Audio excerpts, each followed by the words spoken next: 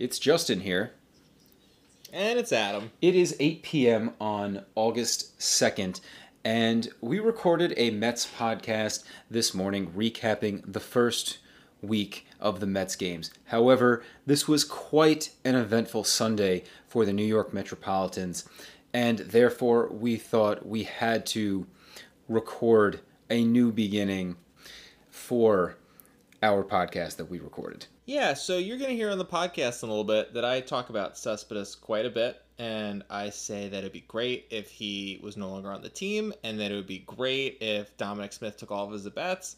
And then for a little while today, I was concerned for his life and concerned that I had something really horrible. Turns out he's fine, and I was a little oppression, and I'm going to get what I want. And it seems like Cespedes isn't going to be on the team anymore, and Dom Smith's going to get all those at-bats, and we wanted to do a little bit of a deep dive into what we know now and kind of what we were experiencing today. But real quick, before we go any further, Justin, Jed Lowry's on the 45-day IL, so anyone who listened to our Mets preview when we talked about different bets, our bet was whether Jed Lowry played over or under 1.5 games, and I took the under, you took the over, so I win. That's fine. I'll take my loss on that one. But before we go any further, again, as we said, we want to just talk for a few minutes about Yoenis Cespedes. We know the fans want this. One of our friends of the pod, Rich Silver, I know he's waiting out there. So here it is. So thanks for listening, Rich. Yes. So as Adam just alluded to, we talked about whether or not how long he should still be in the lineup. Obviously, that answer is going to be not any longer at all.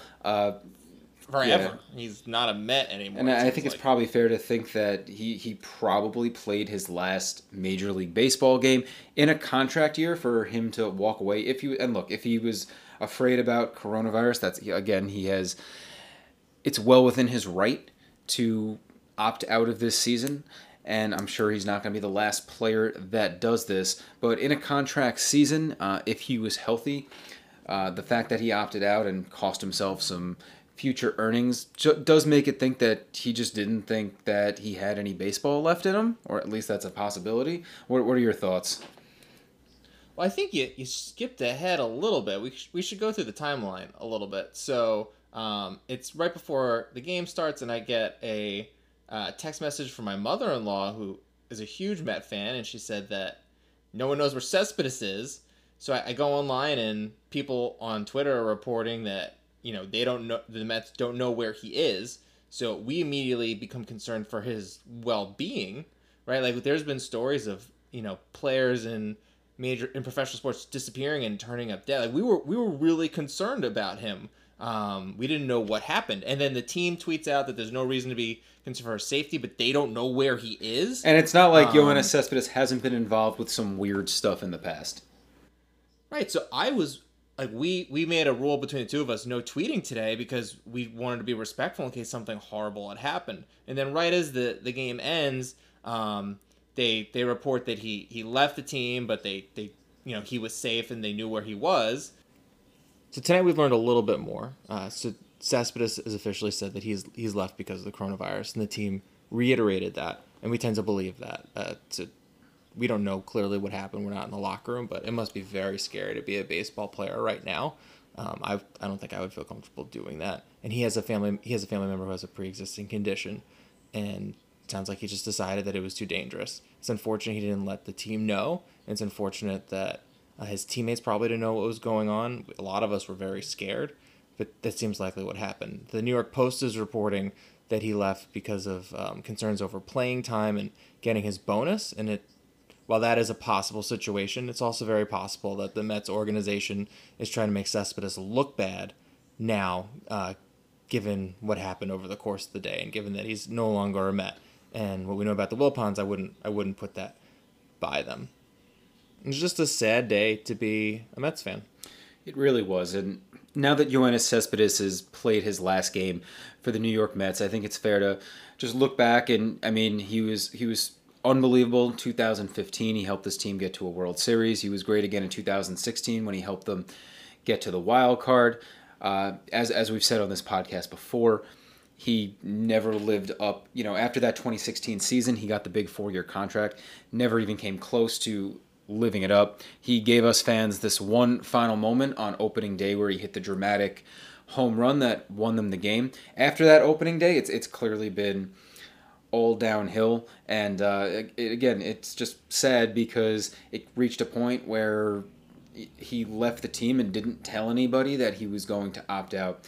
And I think we can use that as a transition then to talk about what happened on the field in today's game. And it also... Which was also really, really sad. I mean, we were dealing with worrying about Cespedes' well-being and then also watching this product that was subpar consistently throughout the day. So in our podcast, which you will hear in its, in the way that we originally recorded it after our intro here, but one thing we talked about was the Mets' troubles hitting with runners in scoring position, and we both sort of said that they have way too many good hitters and enough guys that are actually hitting and getting on base to continue to not hit with runners in scoring position. I feel like I jinxed the team because I said I think with a larger sample size, as you'll hear in a little bit, that they'll hit with runners in scoring position. I thought it was just they were getting on base and it was just going to work itself out.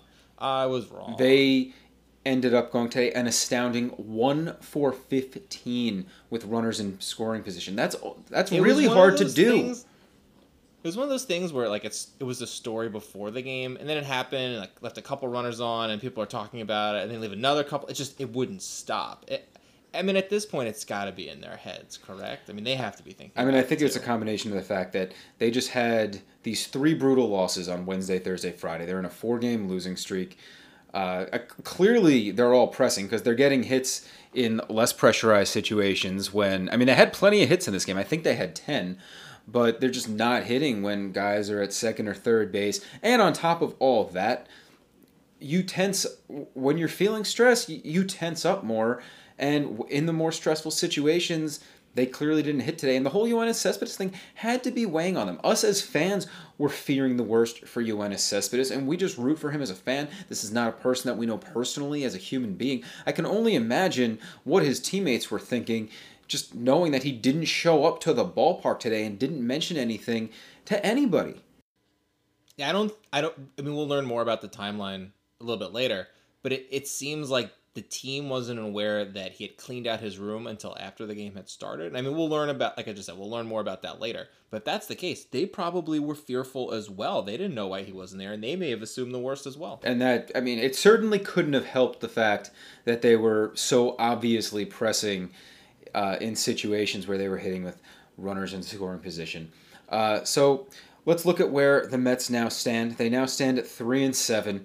It almost feels like talking about the Braves and trying to win the National League East. It's just pointless. It's just not going to happen. It feels like the Braves are going to run away with this thing at this point. And I just want to say that you may be rolling your eyes at Justin, but they're only playing 60 games and they're done with 10 of them. So they're a bunch of games behind, and they don't have that many games to beat. Yeah, this would be the equivalent of being 4 games back, 112 games into the season, except if you're 4 games out of a division race, 112 games in, chances are you've had a pretty decent season to that point. That's not the case for the Mets. Like there's no confidence. There's no sense that we can turn it around. They're 3-7 right now, and just about everything that could have gone wrong on the field has gone wrong.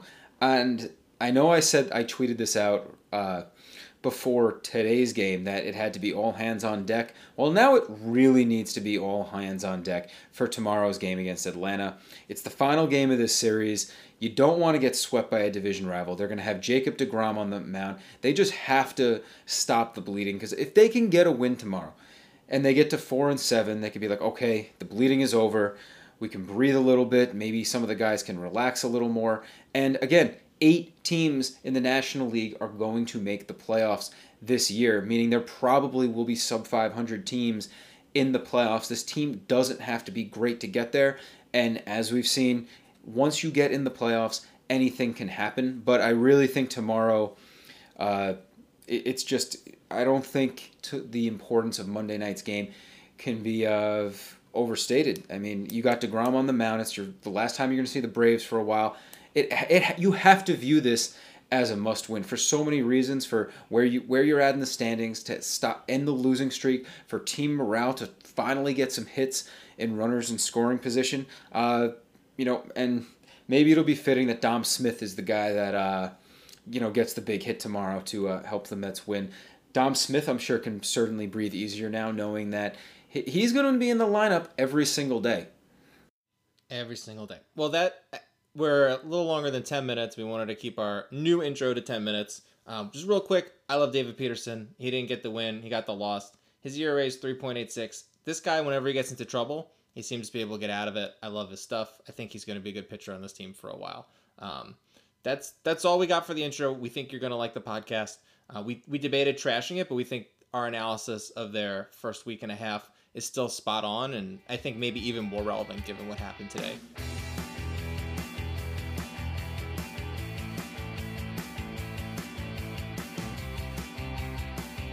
It is Sunday morning, August 2nd, and welcome to another edition of the Born in 87 podcast. So, Adam, you want to know what I was thinking about earlier this week? I'd love to know what you're thinking about earlier this week. Collectively, the Mets, Jets, and Knicks are in the longest playoff drought of our lifetimes. Did you realize that? I'm not surprised. So I didn't actually sit down and think about it and go back and figure it out, but that makes perfect sense. Our teams have been really terrible for a while, with the exception of the Mets, but they haven't made the playoffs in a couple of years now. Yeah, it's just amazing to think because these teams have been so inept. But yes, this is the stretch since 1987 where the three teams have collectively missed the playoffs the longest. The last playoff game we saw was that wild card game in October of 2016. I was looking back. The second longest stretch was 3 years. The Jets made the playoffs in 2006. They made it again in 2009. That was previously the longest stretch. We are now in a stretch that is longer than that. Well, and the if reason you are a Met, Jet, and Knick fan, you, like us, have been tortured your whole life, and this year is the year of the most torture, right? Where we're living during a pandemic, we're living through social unrest, we're living through it's just been a really tough year, and of course our three teams would not be good and not be on track to make the playoffs. Yeah, so at the beginning of this week, the news story broke with the Miami Marlins and about how basically their entire team has coronavirus. And I'm not in any way making light of the fact or of that this happened. But one of my thoughts that came through my head when I heard this news is that, oh my God, the season's going to be canceled and this playoff drought is going to continue going on even more. I mean, that's making light of the situation a little bit. We hope that, I know you wish the Marlins would get better and be okay. I think the thing I'm just sad about is I'm worried that we're not going to have baseball. And then the Mets of our three teams were the best. I think we both agree to that we think they had the best chance of competing this year. So it is just going to be another year where we have to wait for next year, which I think a lot of fans are just getting sick of. We both are starting to spend a lot of time on Twitter and talking to Mets, Jets, and Knicks fans, and we're just tired of waiting till next year. It's frustrating, especially in this year where right before the season, baseball comes out and says that, we're going to have 8 playoff teams this year, not 5. One thing we talked about in our Mets opening day pod was that we thought this team had a chance to make the playoffs if it was the standard 5-team format, but if they expanded it to 8, which they did, that they absolutely should be making the playoffs. There's no reason why this team shouldn't be one of the 8 best teams in the National League. And in a year that we thought maybe this 60-game sprint would be fun, it hasn't been fun for a number of reasons. One's their on-field play, and two is just everything going on in the world and coronavirus wreaking havoc throughout Major League Baseball. But one thing we wanted to say is that even though the future of this season is very up in the air, obviously you've had all these positive tests with the Marlins, now you've seen some positive tests with the St. Louis Cardinals. While no players have tested positive on the Philadelphia Phillies, several coaches have, and the Phillies haven't played baseball in a week. On this podcast, we talk about the Mets, Jets, and Knicks, and we, at least for the purposes of the podcast today, we want to keep it about what's going on the field, and we just want to try and keep our analysis to what we've seen and what we think we may see if the season continues as baseball hopes it does, and that they make it to a finish line and crown a World Series champion in October. Yeah, and today on this podcast we're just going to be talking about the Mets. So we do cover those three teams that Justin mentioned, but today's pod is just focusing on the Mets, and I think that's some important framing. Like we hope the season makes it through. We hope that this feels like a legitimate season, and we're going to analyze this team in terms of what we're seeing and not let the fact that it's very likely the season will get canceled or changed or something to overshadow our analysis of the team. So with that, let's move on to talking about the 2020 Mets. And I'd like to say, okay, this will be something more fun to talk about, but the Mets haven't been very fun thus far. I do think there's some signs of hope and optimism inside all of the misery. I mean, there's been a lot of misery. We've had a lot of really tough losses and blowout losses and problems that we'll get into. But I do think if you squint and you look carefully, there are signs of optimism, and maybe I can drive some of that today. Okay, so what are some of your signs of optimism on this team that's currently sitting at 3-6?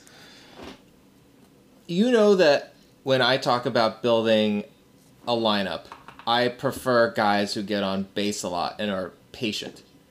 And I've seen a lot of talk lately about how the Mets aren't hitting in the clutch, which I'm not so sure is the case. I mean, in order to figure out what the clutch is, and in order to figure out if you actually are good or bad at hitting with runners in scoring position, you need a pretty big sample size. And even though we're a pretty decent way through the season, our sample size is really small. They've only played 9 games. 9 games. It's a small sample, and I do think there's some signs that this team has a good approach at the plate. When I watch them, I see them waiting for good pitches. I see them drawing out into long pitch counts.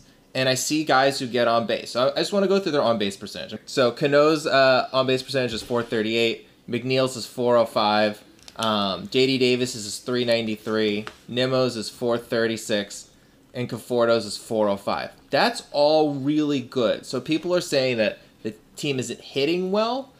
That I don't know if the numbers bear that out. I watch these games. They're getting on base. They're drawing walks.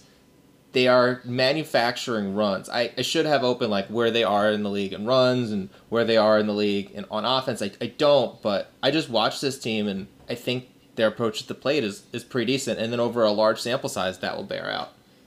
I also think because the Mets didn't hit a lot in that opening series against Atlanta, it made everybody feel like, oh, this team isn't hitting. But if you look at it, in the 6 games since then, they've had games where they've scored 7 runs, 8 runs, 5 runs, 10 runs. So, I mean, they're definitely scoring runs, while they might not be doing the best job of hitting with runners in scoring position. I think that is something that will equal out. If you're going to get hits, at times you're going to get hits with runners in scoring position. I think, Justin, it's important to say that to be an elite hitter with runners in scoring position, you need to get a hit like 3 out of every 9 or 10 times. So you need to hit with runners in scoring position 10 times in order to figure out, in a small sample, if you're doing a good job or not. You really need 30, 40, 50 at-bats with runners in scoring position late in games to figure out if you're hitting in the clutch. So it's too early.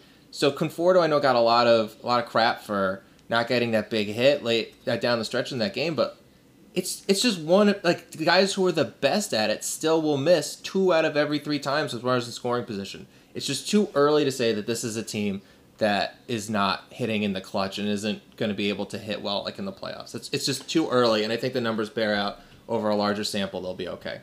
Yeah, and I think the game you were alluding to with Conforto was the game on Wednesday night. That was the game where down 2 runs, the Mets loaded the bases with nobody out. They were only able to push 1 run across, and they lost that game, a 1-run loss to the Red Sox. But again, as you're saying, I think over a longer period of time, they're showing that they're hitting enough to the point where they will eventually hit with runners in scoring position. But or I don't know about not. you. It's too early to say that they're not. I agree. And I think this team has a lot of issues that are way bigger than the lineup right now. Because again, as I said previously, they've had games this week where they've scored 7, 8, 5, and 10 runs. And the Mets lost games where they scored 5 and 10 runs. So they're putting up enough runs. I mean, Friday night they scored 10 runs and lost. You should never lose a baseball game when you score 10 They were up runs. 10-2 at one point, weren't they? I believe they were up 8-2, and then they were up 10-6 in the eighth inning. The bullpen did not hold that lead, and I think that's a good transition into saying that this bullpen has not been very good thus far. One of the things we talked about on our previous pod, and 3 things that we were not excited about for the season. One of those was Edwin Diaz. Edwin Diaz has continued to not be good. He's not been the only problem in the bullpen, but he's definitely a problem. After getting a save on opening day, he was 1 strike away from getting the save in the second game of the season. He then gives up that home run to Marcell Ozuna. They end up losing that game in extra innings. Marcell Ozuna's continued to kill the Mets in this early part of the season. But even after that, Edwin Diaz, they bring him in again on, I believe it was the Thursday night game against the Red Sox. And not that he cost them that game. He was brought into the game in the 9th inning with the Mets down a run, and then he gave up another run. It could have been a lot worse, but I believe it was Paul Sewald got him out of further trouble. Point being, though, is that he put the Mets in a spot where it made it much harder for them to come back in that game. And you just worry about it because you look at him, and the guy hits 98, 99 on the gun. He claims he's, hitting spots on pitches, but I think in a lot of cases that's not necessarily the case because he throws up meatballs and guys hit him hard. Clearly, it just seems to be a head case. He was a head case last year, and that hasn't changed this year. He's still struggling mightily. And right now, I think the Mets have to view this guy as like their 7th reliever. And if you're going to salvage anything from this guy, and not just this year, but I think at this point you have to look at it as his career with the Mets as a whole. You have to put him in low pressure spots, hope that maybe he can pitch well and that you could build his confidence back up. Do you think there's any way to salvage Edwin Diaz at this point? I came in a little more optimistic than you. I play in a fantasy baseball league, and I follow fantasy baseball pretty carefully. And a lot of analysts were really high on Diaz. They kind of thought he'd regress back to the norm. So people always say don't take outlier seasons into account. Edwin Diaz had 2 good years before that, 1 elite year before that. Last year was just an outlier. And then I was hopeful, but not quite as confident as a lot of these analysts. You were like, I don't think Diaz is going to be good. And even when the season started, I said I thought he looked good, and I heard in spring training or summer training, whatever you want to call it, he looked good as well. I'm at the point now where I don't think I would use him. I think you drop him from the roster and have him playing these simulated games. I feel bad for him. So I have 2 balancing emotions. One, I want the Mets to win, and he's not able to get guys out, so I don't want them to play him. But you just can't help but feel bad. He's a young man who, his stuff is tremendous. Like he has 5 strikeouts so far. You see him blow guys away. You see him hitters not be able to figure him out, and then he just gives up these home runs and can't get out of trouble. You just feel bad for someone who's just melting down publicly like that. I don't know there's nothing I think to do. I think his time with the Mets is probably almost over. I don't see them continuing to utilize him. And you say bring him into low leverage spots. I think that their mismanagement of low leverage spots is one of the reasons they're under 500 now. Like, they bring in bad relievers when they're up by a lot, and then the other team gets back into it. We've seen that on multiple occasions. I actually think that their biggest problem with their bullpen is the back end of the rotation just giving up tons of runs, and then you bring in your better relievers into tough situations. Like, Lugo is amazing, and he was brought in, I forget what night it was, he was brought in, I think there was 2 runners on and 1 out. You're better with the details. So you're talking about the game on Friday night where the Mets blew a 10-6 eighth inning lead. So if you follow us on Twitter at BornIn87Pod, you'll see that we tweeted out that we thought Friday night was a massive game. The Mets had just lost 2 tough games back-to-back to the Red Sox. They came into the series 1 game back of Atlanta in the division, and they have this 4-game series down in Atlanta where they have a chance to overtake Atlanta and get back on the right track. And I thought that given how short this season is and how important these games against Atlanta are, I thought Rojas had to go to Lugo for 2 innings at the end of that game and just lock it up. Instead, he doesn't do that. He goes to Dellin Betances in the 8th. And 2 issues here with the bullpen manager. First off, Betances has not, and this was something you were very skeptical of coming into the season, being that Betances was coming off an injury. He didn't pitch at all last year. Betances has not been good at all. Well, he had 2 really severe injuries last year. Like not just one, two very bad ones. So I was skeptical that he would be able to pitch well. And so far, you've been right. He has not been good at all. So he comes into the game. He has absolutely nothing. He gives up 2 runs, leaves 2 runners on base, only records 1 out, and then finally, Rojas goes to Lugo, and instead of now just pitching Lugo for 2 clean innings, right, he's now asking Lugo to get, instead of 6 outs, 5 outs in an incredibly high leverage spot where he's coming to the game up 2 runs instead of 4 runs, and runners on first and third with only 1 out. And, I mean, sure, could Lugo have gotten out of that situation with the lead? Yes, it's not like Lugo pitched great that night, but you also didn't put Lugo in a spot where he had the best chance to succeed. And this just goes back to that bullpen management. And the thing is, even if you didn't want to go to Lugo for 2 innings there, I think there were, given how shaky Betances has looked early in the season, there were other guys you could have gone to. You could have gone to Familia there. Familia's looked really good so far this season. Justin Wilson, I know, had a really bad game on Wednesday night, probably because I think that was like the 5th time in 6 games that he had been used. By Friday night, maybe he would have been a little more rested, and you could have gone to him. Drew Smith has looked fantastic. I don't know if that's just random occurrence that he's looked good through 3 outings, but sample size. But if Drew Smith had been brought into that game Friday night and he blew it, obviously Luis Rojas would have been criticized for that. But I think they had other options. I think their best option clearly would have been to just go to Lugo for 2 innings, and he didn't do that. And I mean, that was just such a mortalizing defeat. It was a game where you were up 8-2, then 10-6. You end up losing the game 11-10, and just as a Mets fan, it's infuriating because then you see that a night after this happens, they fall completely flat on Saturday night. I wonder. I feel like a lot of this. We'll get into the manager in a second, but I think a lot of this does come back to the fact that they don't have Stroman or Syndergaard. They're having to utilize the bullpen earlier in games. They have to use them on more days, and it's having a spiraling effect where the back end of the bullpen isn't strong. It's taking Betances a while to get back to where he used to be, if he'll ever get back to where he is, and there's just so many more innings that have to be eaten by the bullpen.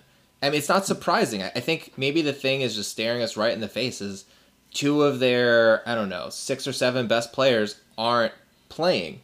And that has an effect on everything else. And maybe we shouldn't have underestimated the massive impact that losing 2 really good pitchers was going to have on them. And I was hopeful that maybe Michael Wacha could step up after his first game and fill in a lot of those innings. And after last night, that seems unlikely. And Porcello seems like he also may just kind of be done with his career. So there's not a lot of bright spots in their pitching besides DeGrom and Peterson right now. And Matz has looked pretty good. That's true. He's looked better, but he I know this is terrible, and as someone who suffers from anxiety, I feel for him. Sometimes you just look at his face and you don't get the sense that he's super confident in his stuff, and the sense that he's kind of nervous what's going on. And as someone who suffers from anxiety, like I said, I feel for him, but you don't necessarily want that look in the eyes of one of your pitchers. Very fair points. As you said, in that game where the Mets lost 11-10, I believe Porcello didn't make it out of the 4th inning. Another thing to add on to that is the Mets have also been without Jared Hughes and Brad Brock to this point of the season, and Robert Gsellman. If you remember, Robert Gsellman got hurt like the day before the season started. That was someone they thought they were going to be able to count on, and I think Jared Hughes and Brad Brock have both been out with COVID-related symptoms. I think they should be back pretty soon, but as we saw with Eduardo Rodriguez, coronavirus is nothing to, you have to take coronavirus seriously, and you don't necessarily know how someone's recovery is going to go. So we hope they get back soon, mostly because we want them to be healthy and okay. Yep, well said. But one thing we had mentioned was while they're missing 2 starters and 3 relievers, and certainly that's had an effect, the bullpen management has not been great, and the guy managing that bullpen is the new manager, Luis Rojas, and I want to ask you, Adam, why can't this team get a good manager? I've been going back and forth about Rojas a lot. So they've only played 9 games. And I want, if we're going to give him the benefit of the doubt, here's the benefit of the doubt.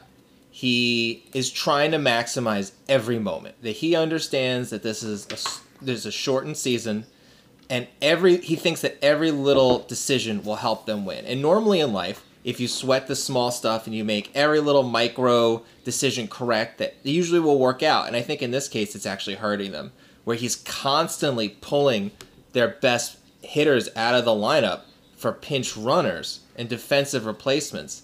And I think that he thinks that, okay, I have to do everything I can to make sure that no more runners score in the next inning, and I need to make sure that we get as many runs as possible, and that means I need all the pinch runners, and I need all these defensive replacements, and I'm not going to worry about what happens later. And I think that's the wrong decision. There's been so many situations where you're pulling guys like J.D. Davis, who's maybe one of their top 2-3 hitters right now, out of future at-bats, just for the marginal chance that his replacement will either run a little faster or make like a catch that J.D. Davis wouldn't have been able to. And these are really marginal decisions. There's only like one out of every like 50 times that the ball's in the air that J.D. Davis's replacement would have like caught the ball when he wouldn't have. It's not like super likely. And I that's what I think he's trying to do. He's trying to really get everything he can out of this team, and I think it's ending up costing them. And I just hope he can learn from this, because maybe it's just early career jitters. He's only been doing this for 9 days, but it certainly has become a thing, and I picked it, I feel like, quicker than you, and I think everyone now sees it. So, and those are all good points. Do you know how old Luis Rojas is? I have no idea. He's only 38 years old. So I have another take on this. And it's been really infuriating to watch some of the bullpen mismanagement and how he's taking out good players too early in games. Why he has this insistence on, and he's done it twice now, where he's taken J.D. Davis out for defense when J.D. Davis was set to lead off the next inning. But one of my thoughts as to why I think also maybe he was doing this is, first off, he's a young guy and he's trying to get respect of the team. He also knows he wasn't the first choice of the team. This team wanted Carlos Beltran to be the manager. Then all of a sudden during the offseason, all the stuff with the Houston Astros cheating scandal came out. They felt like they were in a situation where they had to fire Carlos Beltran. They then decided to give Luis Rojas the job. And I think Luis Rojas wants respect of the locker room, and he wants to keep guys happy, and he wants to get guys playing time. I think that's a part of it. But I also think a very underrated thing here is that up until March 11th, we thought that this baseball season was going to go off normally as the way any other season would. And at that point, this was going to be a regular standard National League season. So I think after Luis Rojas got the job, he looks at the season, he lays out the season in a certain way and thinks, okay, this is how I'm going to get my guys into games. This is how I'm going to get guys playing time. And in a National League game, it's much easier to get your bench guys playing time. You have natural pinch hitting situations every single game because the pitcher comes up. In situations where you want a pitcher to pitch multiple innings without having to come up to the plate, you have double switches. Like, there's just a lot more natural spots to get your bench players into a game. Then all of a sudden, coronavirus hits. We don't even know if there's going to be a season. Then we find out there's going to be a season. There's going to be this wacky schedule with way more interleague play, and then there's going to be a designated hitter all the time. And all of a sudden, now you have this season with American League rules. And in the American League game, let's face it, there isn't as much of a need for your bench, and there's not as much of a reason to bring in your bench guys. But I think coming in, he thought that, like, this is how much playing time I want to get for my guys. And it's been something where he's felt like, maybe I need to get playing time for these people, and I got to get them into games. And hopefully he learns and adjusts on the fly here and realizes that in some games you don't need to go to your bench. Sometimes in an American League game, the best play is just to let the 9 guys that you started the game with, those should be the 9 guys that finish the game. And hopefully he'll learn that. I don't necessarily agree. I mean, the only one who could tell us what he's thinking is Luis Rojas, and I don't think he's coming on the pod anytime soon, unless we start getting a lot more followers on Instagram and Twitter, and subscribe to us on Apple Podcasts or Spotify. I just think that he's overman. I don't necessarily think he's saying I need to get guys at bat so they feel more in the game. I think he just says, okay, it's a 1-run game. Gimenez is a better infielder than, Cano. I'm going to sub him out because it gives us a better chance to win. And it's just not giving them a better chance to win. Well, I guess we'll find. I'm just hoping he can learn from his mistakes. It's just so obvious that this is a mistake right now, and it's not working out. You just hope that he's smart enough to look back. Did you have any other big points about the Mets before we start wrapping this pod up, Justin? One last thing I'd like to say. I think it was the Thursday night game against the Red Sox, and I think this drove me crazy, maybe even more than anything else that he's done, and it's worth mentioning. So Thursday night's game, bottom of the 8th inning, they're down by a run.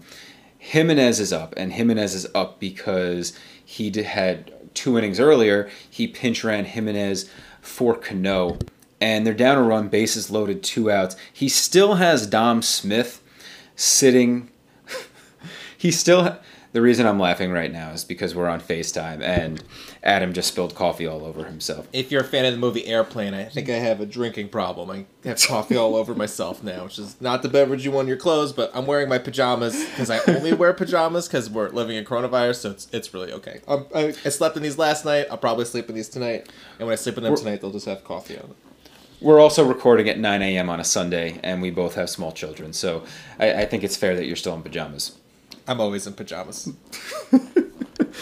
Anyways, what was I saying? Oh, so he lets Jimenez hit in this spot. And I think in certain spots, Jimenez has looked very impressive. Jimenez is super young. He's clearly a guy that the Mets see as a part of their future.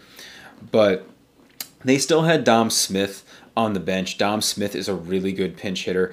And the Mets still had Luis Guillorme on the bench who could have filled in for defense there in that spot. Why Dom Smith wasn't utilized as a pinch hitter there is beyond me. For a guy who's been so quick to go to his bench, that was a spot where he clearly should have gone to his bench and didn't. Dom Smith is a monster pinch hitter. He's really embraced that role and good at it.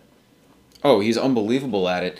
And I think that's a decision that clearly could have cost them a game. I mean, would Dom Smith have come up with a hit there? We have no way of knowing that, but I think he definitely would have had a better chance than Jimenez. I just thought that was such an egregious spot there. It's worth calling him out on. I gotta say, I love Dom Smith. I want Dom Smith in the lineup every day. At this point, I know you like Cespedes more. I would trade Cespedes if you get anything for him and just play Dom every day. I love Dominic Smith, and He's great. He may be a better defensive first baseman than Alonso, and you put Alonso at the DH spot then. I want this guy in the team. I want him playing every day. He's everything you want in a baseball player. He's fun. He advocates for the right things outside of baseball. He hits in the clutch. He embraces any role you put him into. I want him on the team forever. So since Cespedes is a free agent at the end of the season and they're clearly not going to re-sign him, I do think if we have another 5 to 10 games of Cespedes not really hitting, I do think that that's something you're going to see. I don't think the Mets are there yet, though. He has hit 2 home runs this year. He has some RBIs. Even though he hasn't hit a lot, he does have a couple of clutch hits. He certainly had a clutch walk the other night where he was able to get a run in just by getting on base, too, which was really cool to see. Yeah, I don't think his performance has been poor enough where you can say, okay, we're ready to take Cespedes out of the lineup. But if he's still hitting 200 or below in another 5 to 10 games, I do think you're at a spot where it may be worth considering just playing Dom Smith every day. And if Yoenis Cespedes is unhappy about not playing, who cares? He's not going to be on the team in 2021. Yeah, and he's done a million things where he doesn't deserve a right to complain about his playing time. He's not taking care of his body the way he needs to. He's done silly things. He's played golf, and I don't even know the kind of stuff he does in his ranch that's led to him getting injured. But we love Cespedes. We're very grateful for everything he did, but it may be time to move on. And I've always adored Dom Smith. Even when I heard about him playing in the minors and started following his career, I just want him and Alonso on this team forever. It just stinks that they play the same position. Yeah, well, I mean, it does, but I think after seeing the designated hitter across all of baseball this season, and I know a lot of Mets fans out there are National League purists, and I'm kind of one of them too. In a way, I do enjoy analyzing the game from a standpoint of what do they do here with the pitcher spot coming up. That being said, it it is fun seeing real hitters come up. It's fun to be able to have a spot for a Yoenis Cespedes or a Dom Smith, and I just don't think baseball is going to go back to the way it was. I think the designated hitter is going to be here to stay, and if the designated hitter is going to be here to stay, then I think they're going to have a spot for Dom Smith. The only thing I will say is both him and Alonso are plus first baseman, so you're not really maximizing both players having them on the same team, because it's not like one of them shouldn't be playing the field. They both are starting caliber first baseman on a major league team, and I've always thought that maybe Smith is actually a little better at first than Alonso, but we need to know a little more. So before we transition out, I do think we should talk about the schedule just quickly. I know that we were both very hopeful that both teams would make the playoffs that the Mets would make the playoffs because there's 8 teams that could make it, and even though they're under 500 now, there's still a great chance that they'd make the playoffs, assuming we could make it there. But as we were talking about before the pod, a lot of the wins we were banking on were against the Marlins, and we don't know if the Marlins are going to be able to play again this season. It takes a very long time to recover from coronavirus, and I think you still need 2 negative tests before you're cleared to play. So you can't necessarily bank on those wins, and the rest of their division is really good, though the Nationals haven't been as good as we were expecting. And as we saw when they played the Red Sox, it's not like those games against the AL East are going to be cake either. And clearly at this point we can both say that they're not as good as the Braves, though it seems like a lot of their games against the Braves are almost in the books. So it's not like you can look at the schedule and say, okay, this is where they're going to pick up a lot of wins. The season could be getting away from them. It could be. I think these next 2 games, the game today and the game tomorrow against the Braves, especially tomorrow's game since DeGrom will be pitching, I think these need to be all hands on deck games. You got to have all your top relievers ready. I don't want to see them messing around with the lineup. One thing that drove me crazy in DeGrom's last start was that 3 of their regular starters were not in the lineup that day. You absolutely, every time DeGrom is pitching, need to have your best lineup out there and your best relievers ready to go. Those have to be considered premium games that you have to win because you know that DeGrom is going to give you 6, 7, 8 great innings every time he pitches. But even if they don't win both of these games against the Braves, this is a year where winning the division doesn't matter all that much. The way that baseball has set up this playoff format where 8 teams get in, and the first round series is just a best of 3. I mean, you're going to be playing a best of 3 series in front of no fans. So, I mean, if the Mets finish 2nd in the division or even 3rd in the division, but have the 7th or 8th best record, anybody could beat anybody on any field in a best out of 3 situation. This is a year where you just have to get in, and as bad as things have looked, the Mets have, and despite the problems with their pitching staff, they have enough offensive talent where this team can go 500 or even maybe be slightly below 500 and make the playoffs. And if they make the playoffs, who knows what happens. But one thing you also said about the Marlins is that not only were those potentially a lot of wins that we thought they were going to pick up, but the Marlins are in the Mets division. The Phillies are also in the Mets division, and while the Phillies haven't had any players test positive, they've had coaches test positive. But with those 2 teams being in the division, the Mets are supposed to play the Phillies 10 times, and they're supposed to play the Marlins 10 times. And it certainly seems like a lot of those games aren't going to happen. So in this Eastern Division, I don't think the Mets are going to be playing 60 games this year because there's just not going to be a way to make up those games. I think there's a much greater chance that the Mets play something like 50 games, meaning the Mets are already 20% through their schedule. So they're going to have to start winning some games. Again, we don't think their season's over, but it hasn't looked good, and they got to turn it around in a hurry because they're not going to have as many games as everybody thinks to make games up. One thing to end on kind of a positive note is if you're a Mets fan, they are really well set up for a 3-game series where you could have DeGrom pitch 1 game, assuming Stroman gets back. That's 2 really good pitchers. As we said, their lineup, even if you're being a little critical of it, has been really, really good. And Lugo can pitch 2 innings 2 days in a row. So that may be all you need to win, a 3-game playoff series is Stroman, DeGrom, and Lugo plus your hitters may just equal a victory there. So they are really well set up to get 2 wins. Absolutely. And they have the kind of hitters that can wreck a short series like that. I mean, even though some of the guys have really hit. I mean, Cano's really been hitting. Davis has really been hitting. Conforto's been on fire. I'm really getting sick of people criticizing him. He's been really good this season. Yeah, so I mean, they clearly have the offensive talent where, I mean, they could easily get hot for 2 days and steal a series. I mean, whether, they're playing the Cubs or the Dodgers, I don't care. If they figure out a way to get into the playoffs, even as the 7 or 8 seed, with their lineup and their, and Jacob deGrom, you'll take your chances against anybody. And one thing I wanted to come back to, and it's something you talked about at the top of the pod about this season being so weird and will it feel legitimate? I think this regular season certainly has this feeling, especially with all these coronavirus cases and now players are opting out. I think we saw Lorenzo Cain of the Brewers just opt out of the rest of the season. But if the Mets can make it to the playoffs and the baseball can actually see a playoff, and I think a lot of Mets fans may forget this because we're in the playoffs so infrequently, but there's nothing quite like playoff baseball. You're just on the edge. It's so nerve-wracking. It's the best. You're on the edge of your seat on every pitch.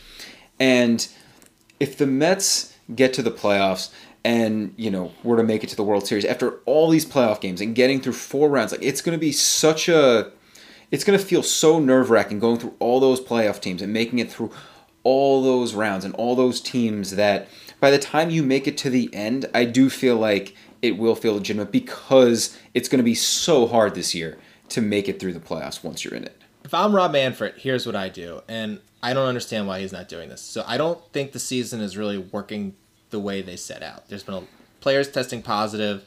Players are fearful. As you said, Cain just decided that he's out. He's not comfortable with this anymore. I think we're going to see more of that. Shut it down. A month from now, open up in a bubble and just do a tournament. Like, why not? It's going to be way safer. We see that basketball is safe. Like, what I keep telling people is it seems like basketball is safer than just kind of living in the world right now where there's been no one testing positive. They've created a closed system. The virus is not magical. It doesn't go through walls. Like, these guys are safe in that bubble. This regular season where people traveling around, it's just not working. Just get to the playoffs, right? Just create a tournament, really fun. Maybe players who've opted out would opt back in. You could control it like basketball has controlled it. I think that's what they should do. And Justin, if it's okay with you, so we're kind of done talking about the Mets now. If you only wanted to hear a Mets pod, you can tune out. We're going to talk about the Jets and CJ Mosley. We're Nick, Met, and Jet fans. Most of the time, we're going to put up an individual pod for each team. This way, if you're just a fan of one team, you can listen to it. But I do think talking about CJ Mosley dovetails nicely into what we were just talking about. And I think I speak for both of us. We saw a lot of people criticizing CJ Mosley on Twitter. You mentioned Lorenzo Cain. That's why I think these things connect. We firmly support players who want to take their health into account and the health of their family. If you want to opt out of playing during the coronavirus, you should absolutely have a right to. You should not 100%. You should not be forced to expose yourself to coronavirus. If you're someone who believes that they want to go get their money and play baseball or football, go for it. If you feel like you're young and strong, I would say take the coronavirus seriously. But if you think you can keep yourself safe, we want to watch sports. But if you are someone who is even a little worried, we support you. This is not about sports. This is about life and death in many situations. And we were both upset that CJ Mosley didn't play last year. I was upset they signed him. I think he's a great player. I wouldn't spend that much money on him, but I am not going to criticize CJ Mosley for opting out of playing football. We've seen how many players are getting it in baseball. You should have a right to protect yourself. So I am not criticizing CJ Mosley at all. I'm upset for their defense, but CJ Mosley has a right to defend himself and his family. I completely agree. I understand some Jets fans being frustrated about the fact that we signed CJ Mosley to this big contract. Last year he plays in one game, ends up missing the rest of the season, and now you're not going to see him in year 2. But I think what's happening this year needs to be completely separated from last year. We're living in really difficult times, and any player that doesn't feel safe playing absolutely has the right to opt out. You've seen a lot of football players start to opt out, and the fact that CJ Mosley had an injury last year and year 1 of his contract didn't live up to expectations needs to be completely separated from his decision now. We've seen football do absolutely nothing to make anyone feel confident that they're going to protect their players. And football, like now and in the past, where football has really taken the safety and lives of their players for granted. We both love football. I think I'm more of a Met fan and a Knick fan than I am a Jet fan, though I absolutely love all those teams. But my favorite thing to do on a Sunday is to watch football. We love fans. We want football. I just increasingly am feeling like there's just no way this happens. And I think given the number of high-profile players who are opting out this early, should tell you that they're not seeing it either. We hope the NFL figures it out. If I was Roger Goodell, I would do the same thing I said for baseball. Is I would just have a tournament, and I would have that tournament in a controlled environment to take everyone's safety seriously. And it gives you a better chance of finishing. And actually, if you're just worried about money, it gives you a better chance of making money because you're keeping people safe. Yeah, I think football needs to look at what's happened with baseball with all these players contracting coronavirus. They still have some time here. They still have over a month until the season starts. I think they need to completely scrap the schedule that they had put in place, come up with some sort of bubble system. And if you say it's too many people to put in a bubble, create 2 bubbles, create 4 bubbles. They could do 4 bubbles, 8 teams in each bubble, and you just play each of the 7 other teams twice or something like that. Do a tournament, have less games, and knock teams out. Exactly. But I just can't see any way they're going to do it. And actually, what the NFL has in place right now is worse than baseball, because at least baseball tried to set up something where it was regional, where you're only playing teams in the other Eastern, Central, or Western divisions. You're only playing these 9 other teams. We're eliminating the long cross-country flights. Football has done none of that. Like, I think the Jets are supposed to go out to the West Coast 3 times this year. Everybody's just playing everybody. The rosters are way bigger. It's a much more physical and respiratory sport. It's going to be a mess. And, going back to what I was saying, at least with the divisions, like one thing you look at, for example, the Western Division, the 10 teams that play in the AL West and NL West, as far as I know, haven't had any coronavirus tests. So that division is still intact. And by doing this division format, at least right now, the Western Division of baseball can still get in their 60 games. The Central and Eastern Divisions have been compromised, and they're going to have to figure out something with those schedules, but at least they've separated it somewhat. Football, everybody's just going to be playing everybody, and I just don't see how they're going to be able to do it. They've had the most time to react to this, and they just, I don't know. Maybe there's a lot of smart people in the NFL. They have a lot of money. You're assuming they could figure it out. I've just been a little flummoxed at their inability to react and put a plan together that makes people confident that we're going to have an NFL season. We follow 3 sports very closely, baseball, basketball, and football. And I think I think a lot of times in business, you're as strong as you're the leader of your corporation. And I think we'd agree that Adam Silver is a phenomenal NBA commissioner, which is why he's been able to put together this strong bubble system. We don't follow hockey, and I know hockey's commissioner has been criticized, but it seems like they also have the right idea doing what they're doing with their bubbles. But baseball and football, Rob Manfred and Roger Goodell are by most people not considered very good commissioners, so I don't think it's surprising that these 2 sports are currently finding themselves in the position that they're in. It makes me sad, Justin, that the Knicks are bad, and because I just love basketball, and it'd be so much fun to be all in on basketball because they're so well run. They're innovating. They freaking pulled off a safe system. We don't want to jinx it, right? It's still early. Like, it could go wrong. Yeah. But it seems like they've pulled off a safe system in the middle of a global pandemic. Come on, Knicks, get it together. Which is a nice transition because we're going to be putting out a Knicks pod talking about the 5 worst trades of we call it the modern Knicks era. So it's the era that we've been watching them. So that should be coming up soon. Follow us on Twitter or Instagram. We're at Born87Pod. Our website's up now. It's born87pod.com. If you forget, we also have born87.com. We bought that too, just in case anyone typed in the wrong address. And then please give us 5-star rating in the Apple store and subscribe to us. We really do appreciate it. Also, send us feedback. We think we're getting a little better at this, but we want to do this for a while. So email us at born87pod@gmail.com. Anything you want to add, Justin, before we totally close out? That was very well said. Hopefully the Mets start playing a little bit better. This was fun. Have a good one. Have a good one.